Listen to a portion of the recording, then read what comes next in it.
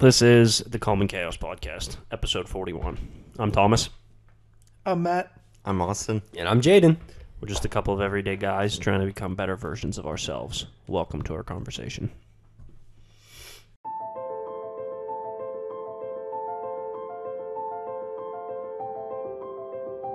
Because the world is chaos.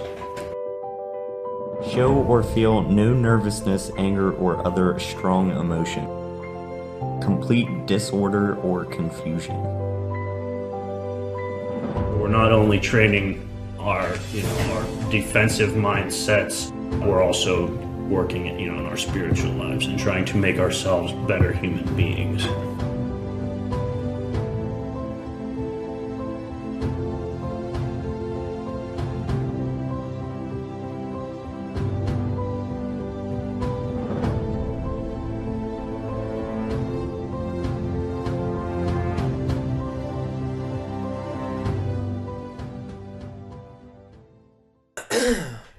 Welcome back to the Calm and Chaos Podcast, episode 41. We went on a little hiatus. We missed 2 weeks posting episodes, and that's our bad. Sorry, guys.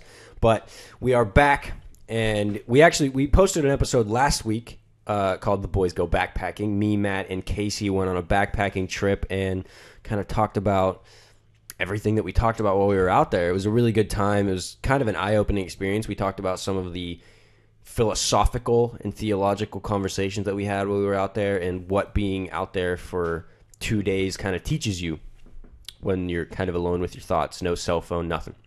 So go back, give that episode a listen. It's a real good one. And we will start with this episode. How you guys been? Good, man. You've been living? Pretty tired, not gonna lie. But I'm doing good. Yeah, you and Maddie, you had the Ronas. Had the Rona. You guys are... I've had colds that were worse. You guys are feeling better? Yeah, we're good. She still can't taste, but that takes a while to come back. Yeah, I didn't have mine back for a while. My mom's pretty sick right now. I think it's the Rona, but she'll be okay. Everybody Rona. Yeah, everybody's got the Rona right now. I think she'll be okay. It's not that big of a deal. I say that, but it is. People die. But moving on, this week I think we're going to talk a little mixture of things, kind of a update and getting into some of our Exodus Bible study. And Matt went to Catholic Mass this morning. So we're going to talk about his experience because he just kind of wanted to go feel the waters, test it out, and see what was up. So, Matt. Okay, so let's take a couple steps back before we go there. We were studying Exodus. As you get further into the book, a little bit further than you're at, Jaedon. So Matt is way ahead of me. He's at like 30. I'm stuck at around chapter 10 and 12, which is the actual Exodus when they leave Egypt. And I was saying earlier why I'm stuck there, and I didn't want to tell you guys until we got on the episode, but I'm stuck there because of this thing called the numbers problem. And to give you a short form Reader's Digest version, it says when the Israelites left Egypt, they left with 600,000 men, not including women and children. And 600,000 men is just counting the men that were able to travel, not even counting the older men. Dude, that's crazy to band together that many people. Well, so you don't even understand how many people that actually is. So it says 600,000 men, not including the old men that couldn't walk, or women, or children, or cattle. The approximate population of them with 600,000 men is about 2 to 3 million. That number doesn't make sense. And here's why. In Numbers, when they actually get into the land of Canaan, it talks about the Israelites being the smallest numbered nation out of all of them. And it lists 7 other nations and their populations. If you take the population of all of those nations and you add it together, it is about 23 million out of all of those people. And that is about the population of Texas. The land of Canaan is about the size of New Jersey. So you're taking the population of Texas and shoving it in the size of New Jersey. And that's not including cattle. That's not that's assuming that all land in the size of New Jersey is livable. It's not, obviously. There's you got lakes and rivers and mountains and stuff like that you can't live on. So it's a huge issue that biblical scholars and theologians talk about because it just logistically makes no sense at all. And the solution that I've found to it is that back in those days, they would inflate those numbers on purpose to show militaristic power or give glorification to the king or deity, just to say like, oh, they have this many men. So I think that's like the kind of accepted reason, because like we are reading, if we go nowadays and take a census like that, we are like to the T, it's this many people. Back then, they didn't do that at all. They inflated those numbers on purpose to make themselves look bigger. And when you put yourself in the shoes of a biblical reader and or writer, you kind of are ready for that. You're accepting that, and you understand that that is how it's written and how they do it, because that's how the Babylonians did it. It's how it's how all of them did it. And so that numbers problem that you run into, it's kind of just like, well, yeah, they wrote the wrong number on purpose. Mm-hmm. But that I'm stuck in areas like that, and that's why I'm at a much slower pace. So I don't even remember covering that. Well, it's not something that you would really cover when you read it. It's kind of just, it's 600,000 men, not including women and children, and then it keeps going. Yeah. But I've been listening to a lot of like lectures from professors and stuff like that about this stuff, so that's why I just am at a much slower pace. But hopefully one day I'll catch up to you.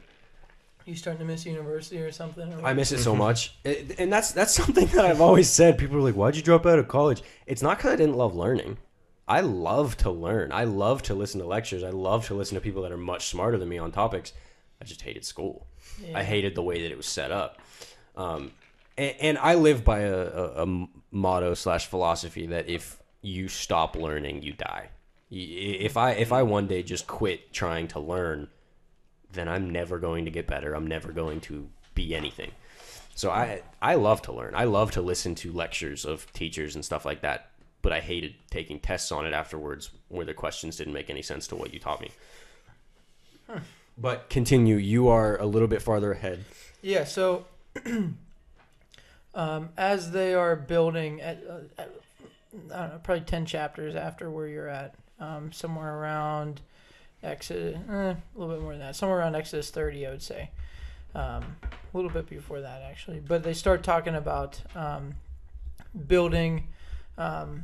is it the tabernacle or their place of like worship? the tent temple? Yeah. Yeah.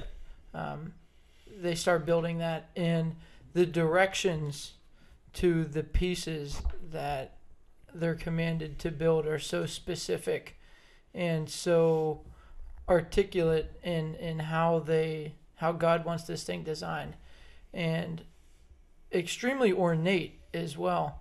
Yeah. And plated with gold. And as you just think about some of these things that they're talking about building, just from the tables to all the other furniture inside of the temple and things like that, it's so in depth and so detail oriented. And to me, all of those things aren't really important, whether it's plated with gold or just rusty metal. It doesn't really matter as far as like spirituality goes to me, because it's not anything. There's a spiritual realm and a physical realm, and anything that happens in the spiritual realm, the physical realm doesn't really have anything to do with. Like how your mom's like big into the sage stuff and that kind of thing. Like, I mean, I get that, but like I also don't really understand it, because how do those two worlds mesh? They have to sooner or later. Mm-hmm. I would argue that would be through some type of... Are you asking a question? No. Okay. I would. They have to mesh sooner or later in order for there to be some type of connection there. But as far as a physical connection goes, it's kind of hard to comprehend. And why would that mean anything to God? And I started thinking about it more inside of how like what we wear to church, like the non-denominational church, and a lot of the other different denominations. It doesn't matter what I mean. The Bible does talk about just come as you are. inside of the church. So I mean, I guess it doesn't really matter in a sense, but I feel like we've taken the reverence away from worshiping and serving, and we don't take it quite as serious as like the Israelites took it. And that's depicted inside of Exodus. So as I'm reading through this chapter, I'm thinking like, okay, are we not taking church serious enough? How they put on the robes and cleanse themselves before they go in, and there's multiple different layers of the tabernacle or whatever, that unless you were like the high priest or whatever, you couldn't go into. And we talked about that on our backpacking trip. Yes. Because I wish that you would have gotten to this part in Exodus. Well, so I got to the Egyptian side of it. Yeah. Where I was wondering what the actual effects of the what are they? The plagues. I was wondering what the actual, like, why locusts? Why lice? Why anything like that? And so I got into some Egyptian history, and this might be something new to you both, Thomas and Mac.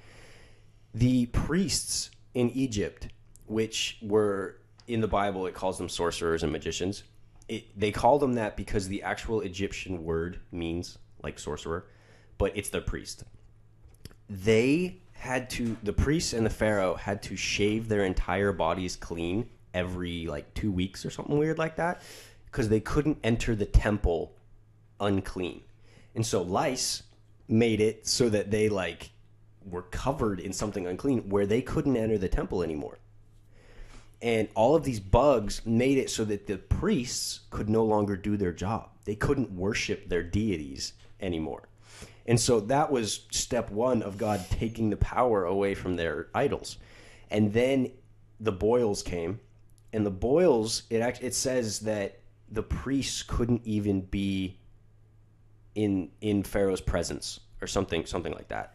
And that's either they were in so much pain that they couldn't get out of bed because these boils were all over their body, or that they were so unclean that they couldn't be in the presence of Pharaoh because Pharaoh was seen as a god incarnate.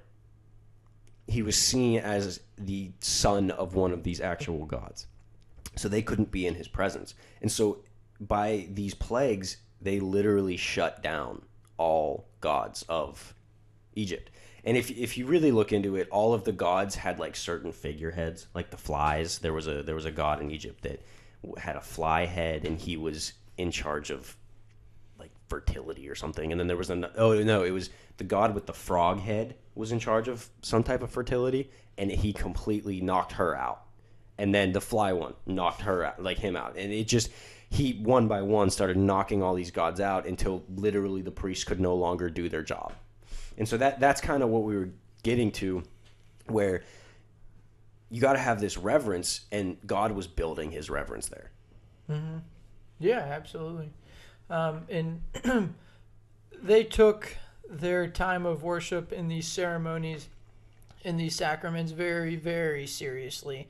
And some of the stuff that they did, that God commanded them to do inside their ceremonies, was weird, almost sounding like witch potions in some of the things that they were making. Like mix this oil with this blood and then sprinkle this into, very, very odd. Like you hear like those witch like putting things in the culture, like yeah, like that kind of deal. Like that is what it sounded like. It's very odd. It made me think like, okay, I don't know what that does, and how it pierces the wall between the physical realm and the spiritual realm. The veil. Yes. Well, I didn't want to use veil because I didn't want to get that confused with like the tabernacle, like whenever no, the veil is pierced. I think it's literally the same thing. Oh, yeah, I guess because when Jesus died, the yes. veil in the tabernacle in the temple was torn. Yes. And it was him tearing between the two realms. Right. That's interesting. I told you that. Yes. But anyhow, so as I'm reading that, I'm thinking like, okay, they take this very seriously. There's a lot of respect there and a lot of nitty-gritty details that seem like stupid things that I don't know why they're doing them. But whatever it is holds some type of reverence in brushing shoulders with the spiritual realm, and I don't know it and I can't understand it, but I know it's probably not something to mess with. So I think this takes a step back into putting yourself in the shoes of the reader/writer. Mm-hmm. You have to understand the place where they were, because we as people now are not what they were. Mm-hmm. They were a completely different type of people. They had different beliefs, different values. Everything was different in their mindset than it is to us today. So when you're reading these things, you have to just take yourself out of who you are and put yourself into the shoes of that writer and or reader. Because as much as the Bible, like people like to say the Bible it's a living document and it, like, you can read it now and still get stuff out of it. Yeah, you can, but it wasn't written for us. It was written for people 2,000 years ago. And those people have very different mindsets than us. Mm-hmm. Yeah, that was kind of one of the big things. I think we actually touched on that with an episode with Valencia. But it's just kind of one of those things where you're taking yourself, 2,000 plus years ahead in time, and who knows at that point what was actually there, what wasn't. Like, if you're into the whole lost technology and all that stuff, and but oh yeah, I'm into that. Yeah, that's definitely an episode. Those pyramids don't make no sense, boy. But so like even in today's language and everything, like you could even look at English, kind of going back to what you were saying, as a living language per se, because it's constantly changing, constantly adapting to like new cultures and everything like that. So kind of taking yourself almost completely out of that context of 2021 where we're at right now, and then putting yourself back into the times before color TV and it's so hard to do. Yeah, it's nearly like you couldn't, unless you are studying that like full time. Yeah, like you can't get yourself to a point where it's the things that I read and that I've learned through going through Genesis and Exodus when we've done this, I could not have done without the prior knowledge that I've gained throughout my whole life. If I didn't go to Bible school my whole life and I didn't learn all of these basics and everything was pounded into my head, I wouldn't be able to come to these conclusions that I've been coming to, because I wouldn't understand how to even read the Bible, let alone take myself and put myself in the shoes of someone 2,000 years ago. Mm-hmm. Because like when I'm reading these passages and when I'm listening to these lectures, I'm trying to understand what they saw. And like, that's why the number inflation thing that I'm talking about in Exodus, that's why that was such a huge thing in my mind. I was like, it doesn't make any sense to us, but back then, that's what everyone did. Everyone inflated the numbers to make themselves sound greater. And why would we think the Israelites any different? Because they were a nation that had an army that conquered other nations. So they're exactly the same as all the other things in history. And so if you go through and you're trying to say, well, the Bible's not allowed to do that because the Bible has to be perfect. In English. In English, by the way. But if you go and you're like, well, then the Bible's not real because the Bible's not perfect because they inflated those numbers. Well, then every other document you've ever read from history can't be true either, because all of those numbers are inflated. Every militaristic document from back in this time era was inflated. That's what they did. So was it really 300 Spartans? Probably not. Well, they took a small number. Yeah. Well, see, that brings up an interesting thing. In Judges, you have, I think it's Gideon. God tells him to take like 30 men to kill an entire nation. Mm-hmm. Why? Like, is that the right number? Honestly, I think it was 300, actually. No, it started 300, and then remember they went to the river and they drank? And it took them down like a bunch. It's like if they drink like a dog. Yeah, if they lap the water up like a dog, then tell them to leave, and if they pick it up with their hands, keep them. Which is really weird. Yeah, why does that I matter? don't know. Let's wait. Let's. It's probably like an unclean thing. Like, Maybe let's stick to let's stick to exorcism. well, Thomas has to find this number now. Okay. But yeah, continue with the reverence thing because this is a very interesting path to go down. Yeah. So I started thinking, all right, so maybe the non-denominational church, maybe we're not taking it seriously. Maybe we should present ourselves to God as clean and as best we can. So I thought, well, the Catholic Church obviously has a great reputation for ceremonies, sacraments, Traditions. yes, traditions, ritualistic type deals. So I thought, all right, I'll give it a crack. So this Sunday I thought, okay, so my thought was maybe we're not taking it seriously enough. Maybe like the Catholics are onto something. So I'm like, all right, I'm gonna give the Catholic Church a crack. I know nothing about Catholicism. Before he finishes, I'm going to preface this with he sent me a snap this morning of him in the church, and he said, I'm going to give this Catholic thing a try. And then about 2 or 3 hours later, I get another snap of him in the car in like button down and a tie, and he goes, well, that was a trip. So continue. Yeah, so I don't Can know we any. take a time out real quick? Yeah. I have a question for you. Mm-hmm. So like whenever it comes to Catholicism, especially, is a name that you hear a lot. But whenever you get into the mindset of like this is like a prestigious sort of church environment, at what point does it become more of glory for self than glory for God? And like that's one of the big things that I have with traditions, especially, is the fact that it's like, does this tradition actually have a purpose at this point, or are we just doing it because that's just how we've done it?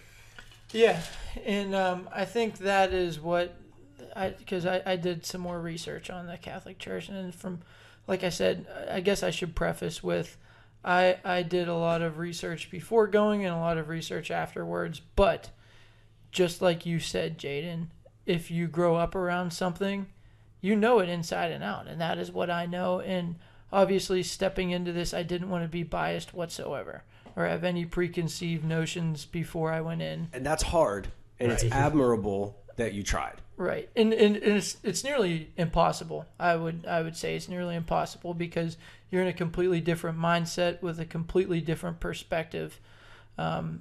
It's without having that background knowledge going into it, it's kind of like seeing a picture in black and white versus being raised in it and seeing it as color. Mm-hmm. So it was very different, but I did my best to not have any type of preconceived notions or anything like that, because as we've talked about before, I'm not a big advocate of religion, but I am spirituality. And from what I understand, the Catholic Church is very much so a church around repetition and structure, and that's really not what the non-denominational church preaches to an extent. Have you grew up in non-denomination pretty much, right? Yeah. Okay. What about you guys, Thomas and Mac? Mac and I went to the same church, Christian Missionary Alliance. What is that? Just like a non? No, I mean it's its own denomination. Okay. Like it's internationally recognized as a denomination, but Yeah. it's probably, in my experience, the closest thing to non-denominational that's not. And then we all kind of have an Assemblies of God background from school. Mm-hmm. But I mean, I grew up Methodist and Pentecostal, which is very different from each other, but I grew up in both. I grew up in both at the same time. It was pretty cool. It's cool to have both sides. So anyhow, yeah, I'm like, all right, I'll give it a crack. Woke up in the morning, got all dressed up, and I went in. Now, I would never let a first experience dictate my opinion of any type of denomination or anything for that matter, whether it be a restaurant or anything like that. You know what I mean? Oh, I do. If I get bad spaghetti, it's bad spaghetti. Well, I guess a restaurant would be. But you get what I'm saying. Like you can't ever go into something. I mean, because our church has bad Sundays too. You know, We got problems. yeah, nobody's perfect. It's actually what Pastor Nick's preaching on this series. Really? Yeah. But it was good. honestly, aside from the fact that I had no idea what I was doing whatsoever. And I wanted to be Mr. Confident, so I sat up near the front. Oh my gosh. Are you what?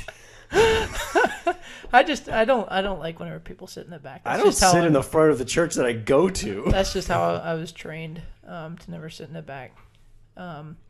But yeah, go to the front. You definitely should. Okay, before you continue, should you have stayed in the back or should you have gone to the Definitely should have went to the back. Yeah, so I mean, I'm really hard to embarrass, but I was pretty embarrassed. Because you don't know how to sing in Latin. It was so bad.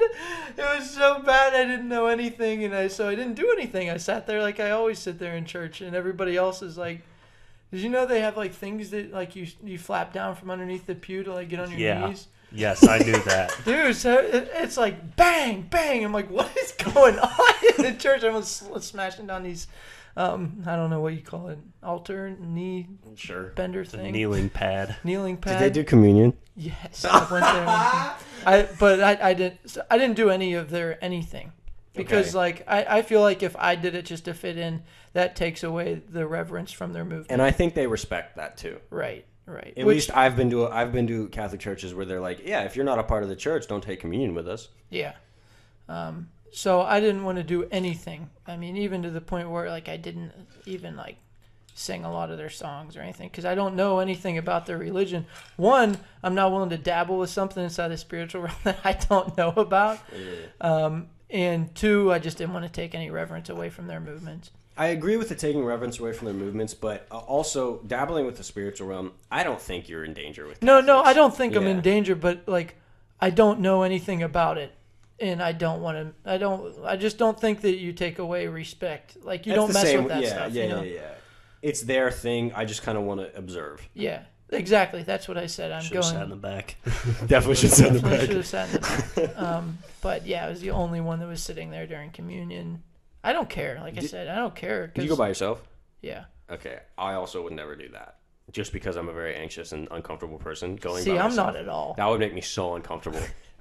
If I was by myself, I definitely would have sat in the back. Really? I know everyone at our church, and I still sit in the back. Our church doesn't have a balcony. I sat in the balcony today. Yeah. It's just like an office up there with a bunch of tools and stuff. I sat up there for second service. Yeah, I don't know. Some say I'm crazy. It was it was good.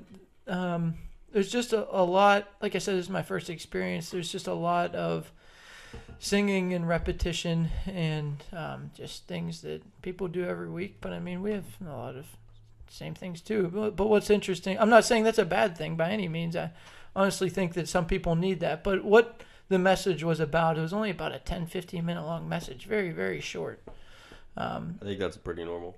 Really? And the rest of the service was just around singing and doing ceremony things. Did the is it a pastor? Priest. Did the priest recite scripture in Latin? Yeah, some things. Yeah, I think that's a big chunk of it, and then which is singing pretty songs cool in in Latin. a sense, you know. But anyhow, so it went well, and I ran into a couple people that I knew afterwards, which was nice. Oh, really? Yeah. Where'd you go? Just right down the road here, man. Oh, really? Mm-hmm. It was pretty. Yeah. It was a pretty church. They are pretty churches. Or chapel. I don't know what Catholics call it. I think it's chapel. I don't know. Oh, jeez. Cathedral. Yeah, kind of. Those are the big ones, though. There was another certain name.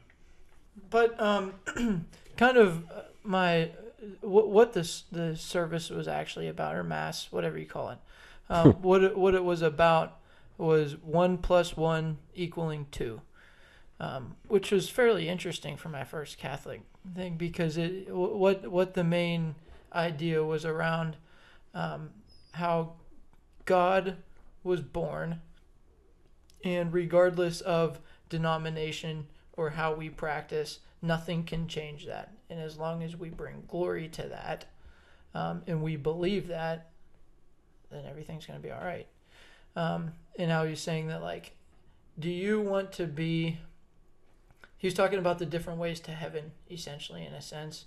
And he said if you had kids and you were deciding for your kids what school they would go to, School 1 said 1 + 1 = 2, and that's what they taught, and they had their math class, and your kids were forced to go X amount of days every week, so on and so, or throughout X amount of days over the year, so on and so forth, very regimented.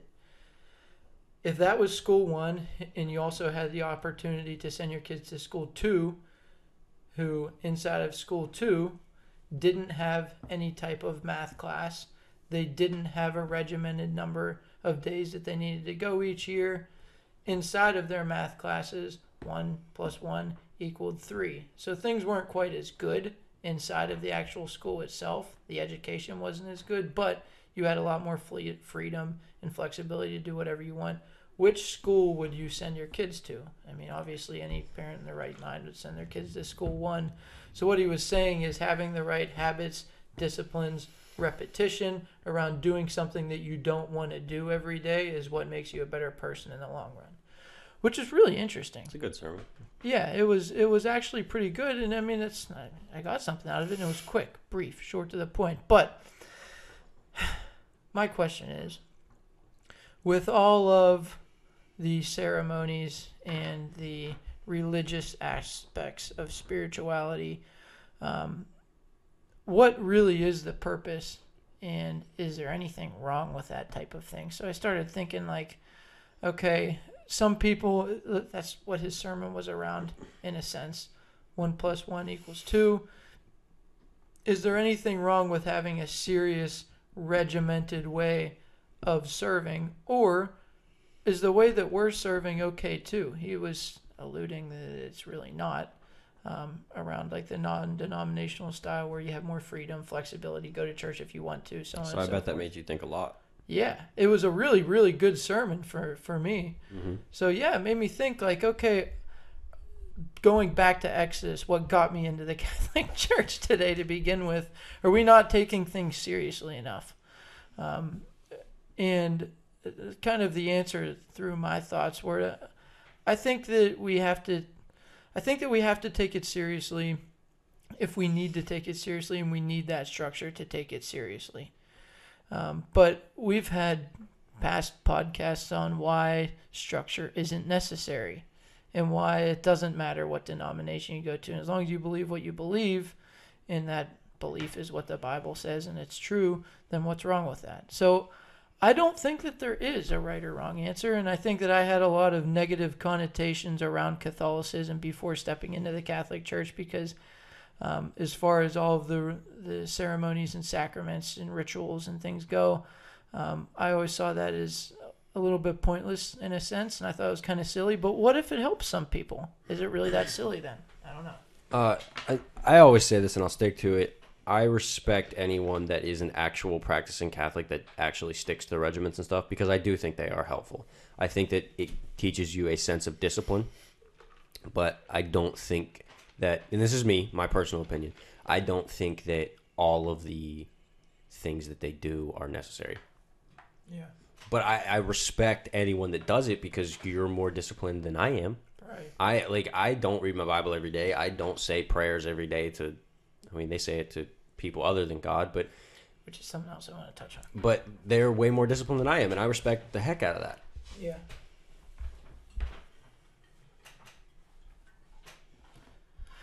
Yeah. I don't know. But the other side of me says, if God's original, if the Israelites' first tabernacle that they built was that structured, in the ceremonies that he instructed them to do were that important and that necessary, in the clothing that they wore and the cleanliness that they had before they stepped into this place to worship, if that was such an importance inside of the Israelite culture of worship, then why do we say it's not okay to not have that importance now? Why is it okay for us to show up to church in our pajamas on Sunday morning, like, and not have any type of like respect physically as we're stepping into that realm? I would say it comes back to culture is changing, and so does everything else alongside that. I would also say that the time difference. I mean, if you look, even there's how much it changed from Exodus to Corinthians. In the Christian church, in the early church, they didn't even meet at a church building. They met in people's houses. That's probably where the informality came from, because all of it, all of the old stuff had been done away with. Right. So why would they continue to do it that way? My answer is Jesus. Okay. Jesus came to. My answer is different. My answer is Jesus, because Jesus came to get rid of the old law. Okay. All right. But I'll preface that with saying I do think that there is an amount of reverence that we have lost that still needs to be there. Oh, Yes. I agree with that for sure. so yes, it does. It does change. Religion does change, but it can also change for the worse. Yeah. Not for the better, because taking this back to Catholicism, the Catholic Church, the cathedral that I was in, if that's what you call it, was beautiful on the inside. Very, very elegant, very ornate. And that is a lot of the structures and things that they do remind me of some of the things that I would read about inside of Exodus, around like chapter 25, chapter 32, in between there. A lot of the way that their church is structured, the way that they dress, and the way that the priest is dressed, and things like that, and the cross that on a pole that they carry up the aisle beforehand, and things like that. Those are all things that remind me of Exodus. So, yes, the church can change, but does it change for the worse as well? And it can change for better, but it could also change for worse. Who's to say that we have the authority to change it in any way, shape, or form? And that's why I think I have a little bit of respect for the Catholic Church now. I think one of the best examples of changing for the worse could be the Crusades. Oh, for sure. If you look that at was that, the that Catholics. was not. Yeah. That was not. No, a good change. I do agree with But- you. I like there are, the Catholic Church does have some redeeming qualities about it. It just gets such a bad rap because of the negative things that have happened from Yeah. those within it. Yeah. I also think that over they the have past some few years. and this is with every denomination. I think every single denomination has incorrect doctrine. But if we took all of the denominations and shoved them together, it would be exactly what the Bible teaches. Yes. If we took all the stupid things, That's why I think denominations are stupid. yeah, like the Catholics, right? Their repetition and things like that. If we had that in normal churches, I say normal churches, the churches that we go to, mostly non-denominational Normal churches. to you. Normal to me, yeah. The church, the non-denominational churches and stuff like that. If we took all their discipline and put it into what we do now, the things that we would do for God are immeasurable. And then if a lot of people think Pentecostals are crazy because they're jumping around, they're speaking in tongues, they're healing, they're like all that stuff. A lot of Pentecostal churches, sure, faking it. Many of the other ones, that stuff's real. If we took the faith of a Pentecostal, shoved that in another church, and the discipline of a Catholic, shoved that in a church, and the freedom of a non-denominational, shoved that in a church, you have a crazy congregation of people that has all of these tools to do what God wants. You have the original early Christian church. Exactly. and I feel like all of these denominations, they've all taken tools that God gave us and they've made it theirs. And the other churches were like, I don't like that tool. I like this tool. I'm going to use that one. Yeah. If we just took all of the tools back and put them in the same bucket, you could get the entire job done. Mm-hmm. But we have one church over here with a hammer, another church over there with a saw. You can't build a house with just a hammer. You can't build a house with just a saw. Good thought. And so, if we could just take all of the tools, put them back, we could build the house again. Good analogy. Yeah, I came up with that on the spot. I'm proud of that That one. was good. Good job. Yeah, so that's that's the general gist, but it got me thinking more on the Catholic Church, what they believe, things like that. Now, something that you brought up earlier that I said I wanted to come back to was them praying into praying to different like saints and things like that, which is very odd. I don't know enough about it to hate it, but I don't love it. Well, what are we supposed to pray to? So I guess my major problem with it is and I could be completely wrong, but what I've been informed is that Catholics don't believe that they can communicate with God personally. Yeah. I very much so disagree with that. I think the whole God coming down on earth was him trying to tell us that he can communicate with us personally. Look at Adam and Eve. That's all God wanted, was to communicate with humans personally. And so I don't agree with that part. And like, did you do confession? No, I didn't get that. No, did I go into? Yeah. No. Why not? That's not a thing that it's like only Catholics. Like people off the street can do confession. They do that on purpose. No, I wasn't gonna. Are you saying today? Did I do? You didn't go like sit in the booth and do confession? No. I don't think you do that every time. Do you?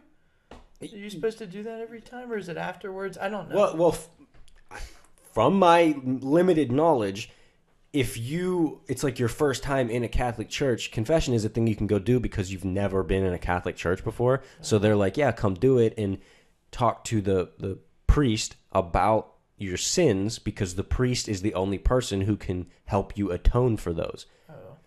And which is something that I don't understand either. Well, that's what I'm saying. So the priest is the only person that can communicate with God. So you have to communicate to the priest so that the priest can communicate to God for you. Right. And that's the thing that I don't like. Right. I don't like that either. So why were we saying this? Well, what I was getting into is them praying to saints and things like that. Because like you said, there's needs to be some type of intermediary there. Which I don't agree with either, because if you think about like intermediaries and things like that, I'm not saying that those are idols, but what I am saying is that during or right around the time of the Protestant Reformation, that is what got. We're talking like Martin Luther? Yes, that is, I mean, what caused the Martin Luther's big uprising and whatnot was breaking away, because the church started, the Catholic Church started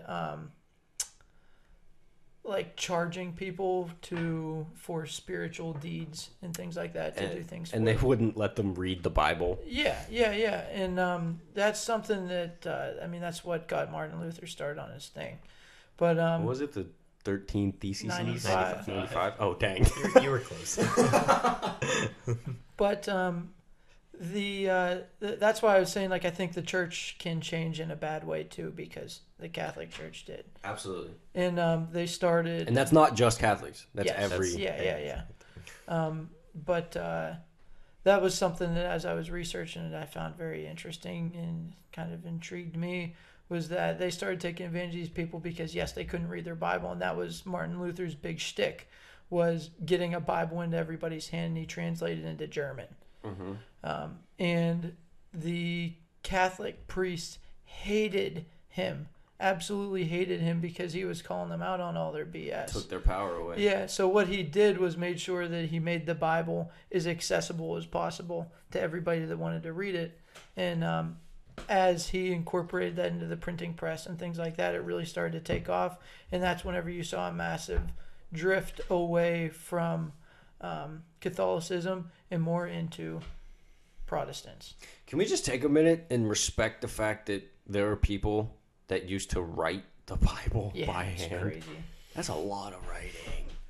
But I mean, he was threatened to be excommunicated, which he laughed at because he thought that was stupid in the first place. But it intrigues me that the more research I did, and I don't know this for a fact, but based off my initial research, it sounds like in order to be Catholic, you need to have some type of exact conversion. And if you do, you need to be some type of member of a church or like sign paperwork and things like that.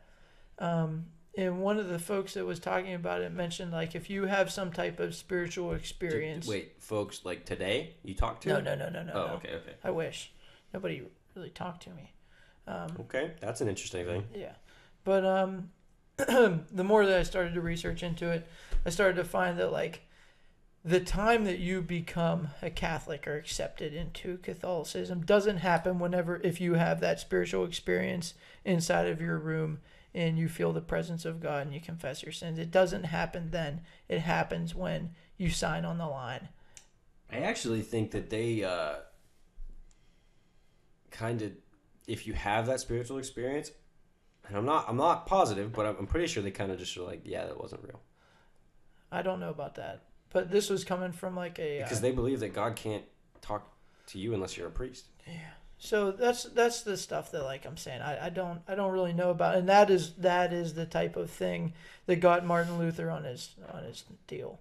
Soapbox. Yeah, and it's really interesting because, I mean, they were threatening to kill him. Other people were threatening to kill him, and he actually had to run off on a hiatus for a while just to get away from everybody because they were literally going to kill him, and, like, he was on trial and so on and so forth. And he started so the church was taxing people, taxing them for their animals and things like that, and they continued to, like, church taxes and stuff like that. That right there is why Jesus flipped the temple tables. Yeah, right. They're taking money off of the people and telling them we're doing this because the Bible says that that's what we need to do. But they couldn't read. These servants and people couldn't read, so they didn't know any better. So Martin Luther was trying to achieve spiritual freedom, religious freedom to do whatever he wanted, and the church hated that because the church people liked their power and they were mad at him for calling him out on it. So he was trying to achieve religious freedom, but whenever he started mass producing these Bibles and getting this information into people's hands that couldn't read, they started calling out the church and the priests on their BS.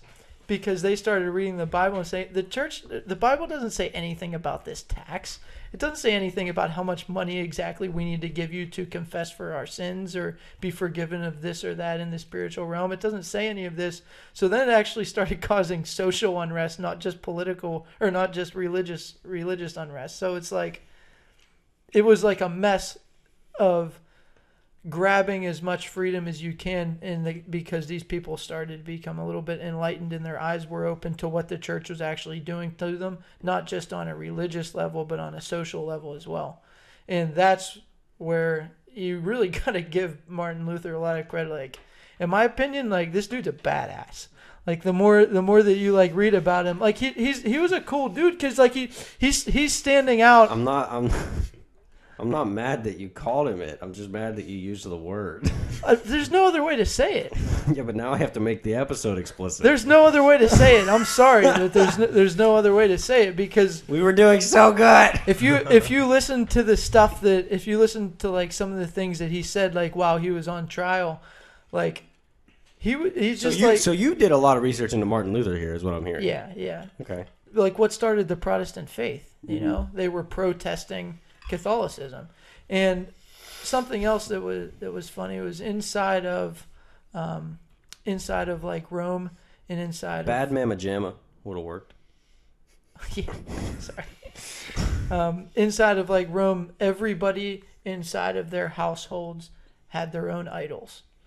And you talk about, like, all the Greek gods and, like, the religion behind, like, ancient Rome and things like that.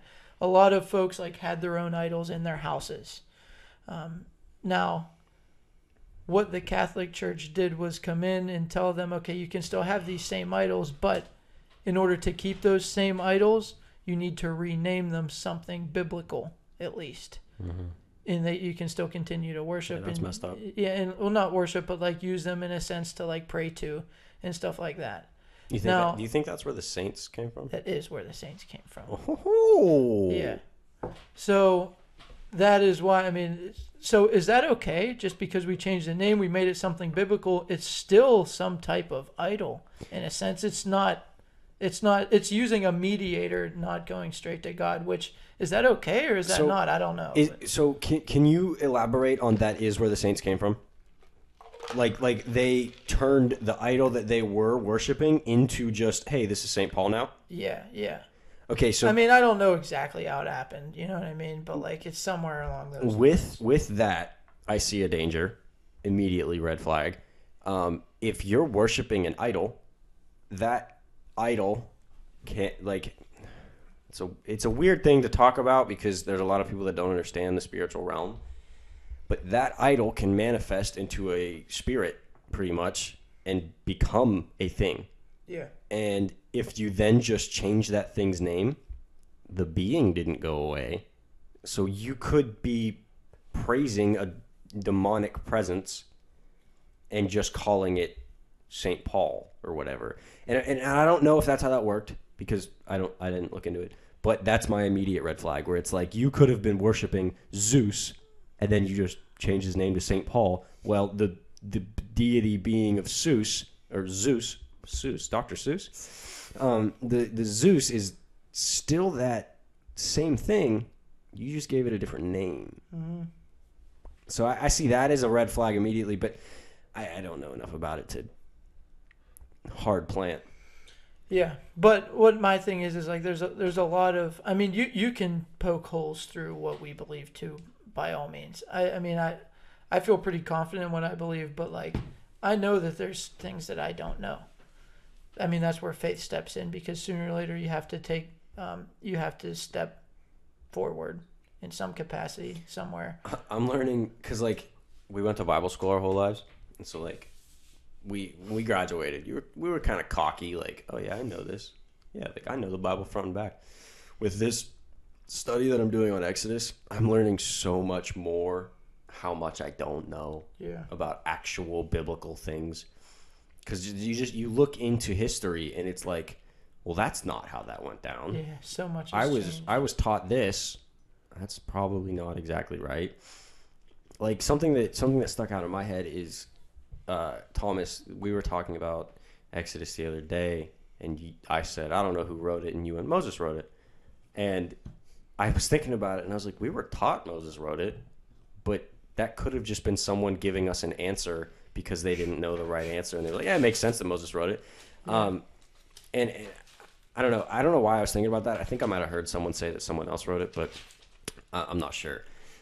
But it's just interesting. Like, think about the way that you treat kids, right? A kid comes up to you with a question, and you're just going to give them an answer to get them to shut up. When in reality, it'd be much better if you just said, "I'm not sure. I don't know the answer." Yeah. And it becomes a very dangerous thing when that becomes the next tradition. Yeah, because now they're like, "Oh yeah, this is it. This is the answer because I was told that one time by a teacher." Right. It's like, well, that teacher. Now that I'm growing up and realizing who my teachers were, Nathan Rogalski's a teacher, and I'm like, oh, okay, my teachers didn't really know much. Yeah. Like we were friends with a bunch of people that graduated from Slippery Rock that were teachers, and I was just like, these were the people that taught us? Like, what? Yeah, it is crazy. And like, not to talk smack on them. I'll talk smack on Nathan. Yeah, but they're just normal people. Yeah, they're just normal people that like I hang out with every day, and I'm like, I held my teachers to this reverence. Yeah, yeah. But like, no, that's a normal person that goes out, has their own issues. Like, why did I do that? Right, and that's why I think it's so important. Well, I actually I spoke to Mrs. Conaway's economics class, seniors. They just wanted me, Mrs. Conaway just wanted me to come in and just give a general rundown on finance, things like that. Just a guest speaker. I don't know. She thinks I know something or something like that. And whenever I first got there, the one kid in the class that said he was quiet. Miss Conaway was like, why are you so quiet? You're always asking why. You're always asking like, why is that? Why? Like, what does that mean? Why do we do that? And I'm like, that is so unbelievably important to continuously do. Not just, I mean, our conversation was mainly around money and finance and things like that, but I'm like, not just around like money and why I should put my money here, why I should do it there, but just like in life in general. Like, I think that is. Did you plug the podcast? No, I didn't. Come on. I guess I should have. But I think that's one of the biggest reasons why our culture is in the tailspin that it's in now is because people stopped asking why on things. And I think that that's what we see. That is what we saw started Martin Luther's big kick inside of the Protestant Reformation. Because he started asking why. Like, why are we doing for these things? Diving into himself. Okay, what does the Bible actually say about these things? And like, to reel it all back in now, to me, it's important that we know that we started with the Bible. We know we have all of these examples with the Bible. Where man takes it, I don't think is important. These are my personal beliefs now. I don't think it's important where man takes it.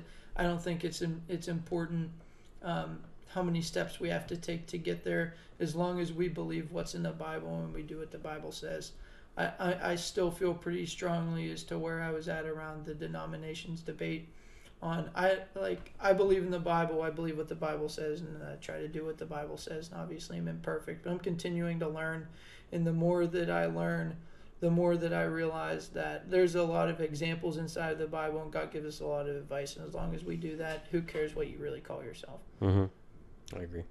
I think just going back to plugging the podcast, that was your perfect open. Yeah. It was messed up and be like, oh yeah, you should always think about that stuff. Actually, me and my friends think about that stuff all the time. We ask questions and we have this podcast. Yeah. I actually do that all the time. I don't know if you guys know.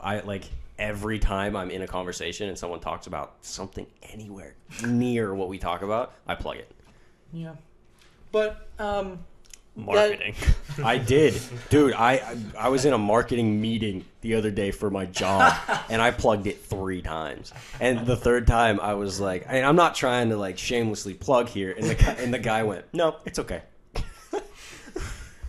But with that being said, I'm not done with my research here. I think that there's still a lot more to learn. I do have a lot of respect still. Probably more respect than I originally started today with, for the Catholic Church and the folks that do practice Catholicism. I'm just trying to figure it out for myself. I don't know if I said this to you guys in the group chat or not, or if I just said it to Matt or something, but I really, really, really want to have a conversation with a Catholic exorcist. I want to have a conversation with a Catholic that his job is to exorcise demons. Because the Catholics have their own way of doing it, and their own beliefs in all this stuff, and it's just, I want to know just their brain. I want to pick it. I want to see what the Catholics think about the spiritual realm, because I can sit here and I can pick the brain of, just for example, Pastor Nick, right? Pastor Nick has a limited experience in his own life, and then a limited overarching network of people to talk to.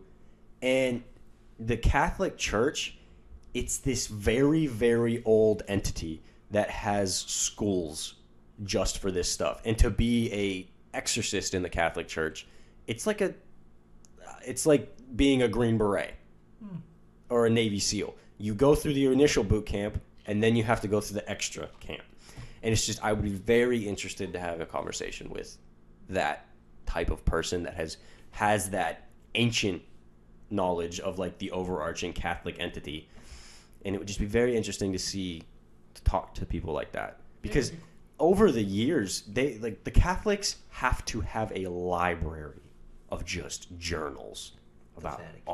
Is it the Vatican? Do they have a library in there of all this stuff? No, I'm sure they do. I would explode from joy of just getting to. I probably couldn't read the books; they're probably in Latin. But like, just being able to read that stuff and actually see what their journals are of all these ancient knowledge and findings. Oh my gosh, that'd be so cool. But I think Thomas found Moses. Yeah. Are we going to talk about that now? Yeah, we got a couple minutes. So, yeah, you asked about Exodus being written by Moses. Can you get closer to your mic? No. So, I was studying Bible. Mosaic authorship of Exodus is unhesitatingly affirmed. Who's the study Bible written by? John MacArthur. I don't know him. He's a big Bible guy. Anyways, I'll accept Exodus 24 verse 4, and Moses wrote down all the words of the Lord, and he rose early in the morning and built an altar at the foot of the mountain. Da da da da. That's the commandments, though, not the whole book. Anyways, Okay. And then there's New Testament corroborations. Just gonna give one quick example. Dude, you're so far away from the microphone. Mark. Oh, that one. He has like 4 bookmarks in his Where Bible. we go here? Mark, chapter 12, verse. Hold on. 26. So far away from a microphone. But concerning the dead, that they rise, have you not read in the book of Moses, in the burning bush passage, how God spoke to him, saying, I am the God of Abraham, the God of Isaac, and the God of Jacob, which is Exodus 13, verse 20. 2. Dang. Pretty close. Hold on. No, it's not. Hold on. 3. So my initial question with that one Sorry. is, It's 3:6. are we sure Exodus just wasn't called the Book of Moses back in the day? 3:6. I am the God of your father, the God of Abraham, the God of Isaac, and the God of Jacob. So it directly quotes it, saying that it was the book of Moses. But what if it was just called the Book of Moses and then they changed the name? We're because gonna have to do a whole other podcast. Listen, going back I'm and just forth on saying. this. John MacArthur said it's Here, you wanna- completely you wanna confirmed, listen- but like okay. the scripture didn't confirm that to me. At some time during his 40-year tenure as Israel's leader, beginning at 80 years of age and ending at 120, Moses wrote down this second of his 5 books. More specifically, it would have been after the Exodus and obviously before his death. The date of Exodus, around 1445 BC, dictates the date of this writing in the 15th That's the study? century. That's the study Bible, right? That's not the actual scripture? Right. Okay, so right in that, there's an argument. 1445 BC, there are Do two... the freaking research yourself. I am doing the research myself. There are 2 beliefs for when the Exodus occurred, 1445 BC, and another one, I don't remember, but even that is debated in scholarly research. I'm not saying you're wrong. I'm just saying there are so many things that I can sit here and be like, well, devil's advocate. Yeah, I think it was Genesis that was basically declared by the biblical scholars that it wasn't written by just Moses. There were like 4 other authors. But yeah, like overall, the Torah, the first 5 books of the Bible are Moses was one of them. dedicated to pretty much So you Moses. just sat down, like, busted out Exodus? Apparently, Dude, that's so cool. Can you imagine? Just writing the story of your own life. Yeah, like, that kind of story, too. Like, You imagine like Doctor Strange from the Marvel movies where he's like levitating and just like writing with his eyes closed. yeah, that's how I see it. That's how Moses was up on the mountain with God. Yeah. That's cool. Okay, any final thoughts from anyone? Yeah. It was actually 300 people for Gideon. Was it? Yeah. Okay, sorry. Just wanted to clarify I'm that. dyscalculic. There is one later on where he talks about a second battle where he only has 100 people. But yeah. What? Okay, then was it like 30,000 that he took down to 300? He started with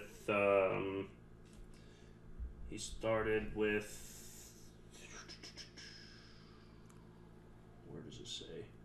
With your 2 men. Oh, I'm not actually seeing a number here, but it says whoever is fearful and tell them to depart, and 22,000 people left. Okay, so he started with 32,000 because it said and 10,000 remained, and then out of those 10,000, only 300 were left. So it was 32,000. Yes. Yeah, okay, so that's where my 3s came from. So final thoughts on the Catholicism denomination debate? We're Anything? probably not done. No, probably. Well, I mean, we'll never be done. It's an ongoing conversation because we're not like I said with the whole house and tool analogy. I'm not condemning the Catholic Church in any way. Mm-hmm. I'm not condemning non-denominational churches in any way. It's, in my opinion, every denomination of church has a tool that God has given us, but they've chosen to use it in a different way than we have. Mm-hmm. So I'm not. There are things I don't like about every denomination, and begrudgingly, I've had to pick one. I hate that. Why do you have to pick one though? Because I want to go to church, and non-denominational church is still a denomination. Maybe we need to start our own outreach. I don't think I could do it. I mean, this is our own outreach. Right. But The Common Chaos denomination. I'm not. I don't even want to make a denomination. Period is what I'm saying. Yeah, that's called non-denominational. It's so weird, right? But it's still a denomination. But non-denominational set out in the same mindset that we are. And then it ended up becoming a denomination because setting out to be no denomination becomes the new is a denomination. Yeah. Like that is the definition of denomination. It's just there is never a non-denomination. So you have to pick one. Well, this is the conundrum that Casey's in with politics because I'm like, okay, I'm a libertarian. Yeah. I'm a libertarian because I don't like left or right. Okay, well, if I say I'm a libertarian, then I'm playing into the left and the right. That's why Casey always says, like, people ask him, like, what's your political affiliation? He's like, I don't have one. I am nothing. Which I actually really respect. I'm an American patriot. Yes. I wouldn't even call myself a patriot. I'll just say I'm a man that's living in this rock. Yeah. I got birthed onto this one. We have to give labels to things. It just sucks. Yeah. So like I said, we were kind of forced to pick one, and I'm not saying that any are much better than the other. We all have our flaws, and like I said, that's what Pastor Nick's preaching on right now. Last week, his sermon was about, I'm a pastor. I screw things up. You can't look at us as these perfect beings. Mm-hmm. So every church, every denomination, everything has shortcomings. Mm-hmm. And we are forced to choose a side just because we want to be there. Because then, this is where I'm at right now, you are forced to pick a denomination, and then when you don't go to church every week, they're like, well, why aren't you at church? Why? Because I don't agree with everything you say. But I still want to be a Christian, but I have to go to church for the other Christians to accept. And it's like, I'm in this weird loop of like, I really like you guys, but I have stuff I don't like about you guys, but you don't like when I tell you the things I don't like, so then I just don't come, and then you get mad when I don't come, so like, I'm just here now. Sorry. Yeah. But yeah, anyone else? Final thoughts? No? That's it? Okay. I don't know enough about the Catholic Church to have any thoughts, really. Yeah, I definitely would. I just don't agree with the whole like praying to people that aren't God. Like I said, I would really like to talk to people. Yeah, that's what I'm saying. Like, I know nothing about it, so let's see if we can get a Catholic priest on here. That would be crazy cool. You need to go back. Get Dom Rosso from Dynamis Alliance. He's a Catholic. Yo, I want a priest, someone that went through the training. He was a Navy SEAL. Does that count? No, it does not. But yeah, in future episodes, we have some pretty cool guests that we're looking forward to getting on. Working on scheduling with some of them now. But any updates? Things other than what we talked about this episode? Happy Thanksgiving. Yep. Thanksgiving will be 3 days from when you hear this. 2 days from when you hear this. And if you're listening to this 2 weeks after Thanksgiving, Merry Christmas. Merry Christmas. Why didn't you listen to this the week it came out? But this has been the Common Chaos Podcast. Thomas, what do they do? Check us out on Instagram at the Common Chaos Project, period between all those words. And have a good Monday. Thanks for listening. See you next time. Bye, everybody.